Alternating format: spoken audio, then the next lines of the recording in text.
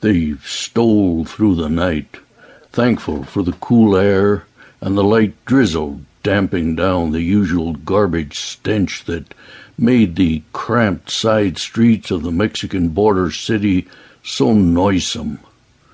A dog howled and was silenced with a whine. A light briefly showed, then a door slammed shut. In the background could be heard the hum of faint sounds, the strained heartbeat of this broken city. Far away, the sound of a truck engine receded into the distance as it continued its long journey south. A few miles to the north lay the broad sweep of the border that led to paradise, to North America, Norte Americano. But here was no paradise. This was the United Mexican States. Most people knew it as Mexico, a country of billionaires and paupers, and of hard-working paisans, farmers, cooks, cleaners, truck drivers, and auto workers, and a country of drug shippers, dealers, growers, enforcers, and the vast infrastructure that supported the most powerful and most feared business in the country. Some economists estimated that illicit drugs constituted more than half of Mexico's GDP. The men who traveled through the tired streets this night were one tiny link in that industry, although Jaime Morales, a 20-year veteran, would not see himself as a tiny link in anything. He'd entered the business at age 5, when he ran 10-peso bags for the older boys, avoiding the gaze of the local police.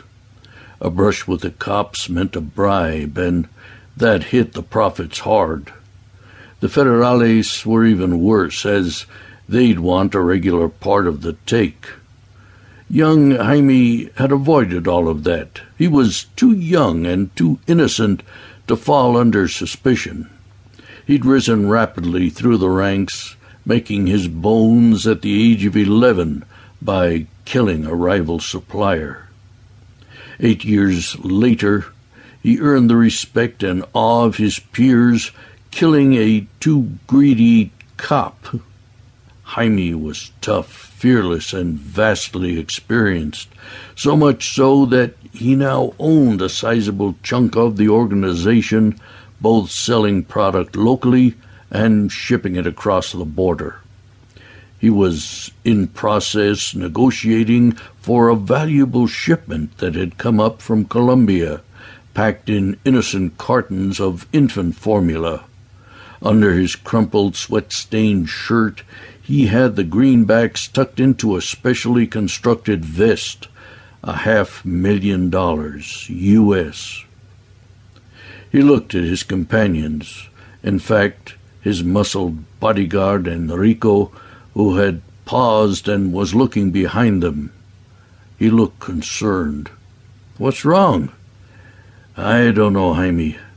I thought I heard something, maybe someone following us." They waited, but Morales heard nothing.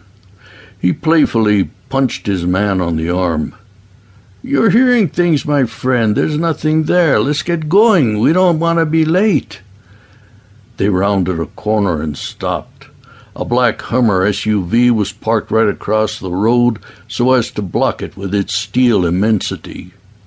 8 men stood across the road in a line, dressed in a variety of civilian clothing, but alike in a single detail.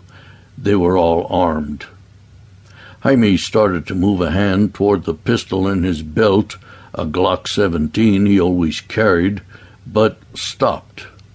Enrico was swinging his own weapon, an Ingram MAC-10 machine pistol, from under his coat, but Jaime stopped him too.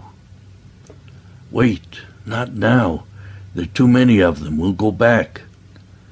They turned to go back the way they'd come, but 4 more men stood blocking their escape. Like the ones in front, they were all armed.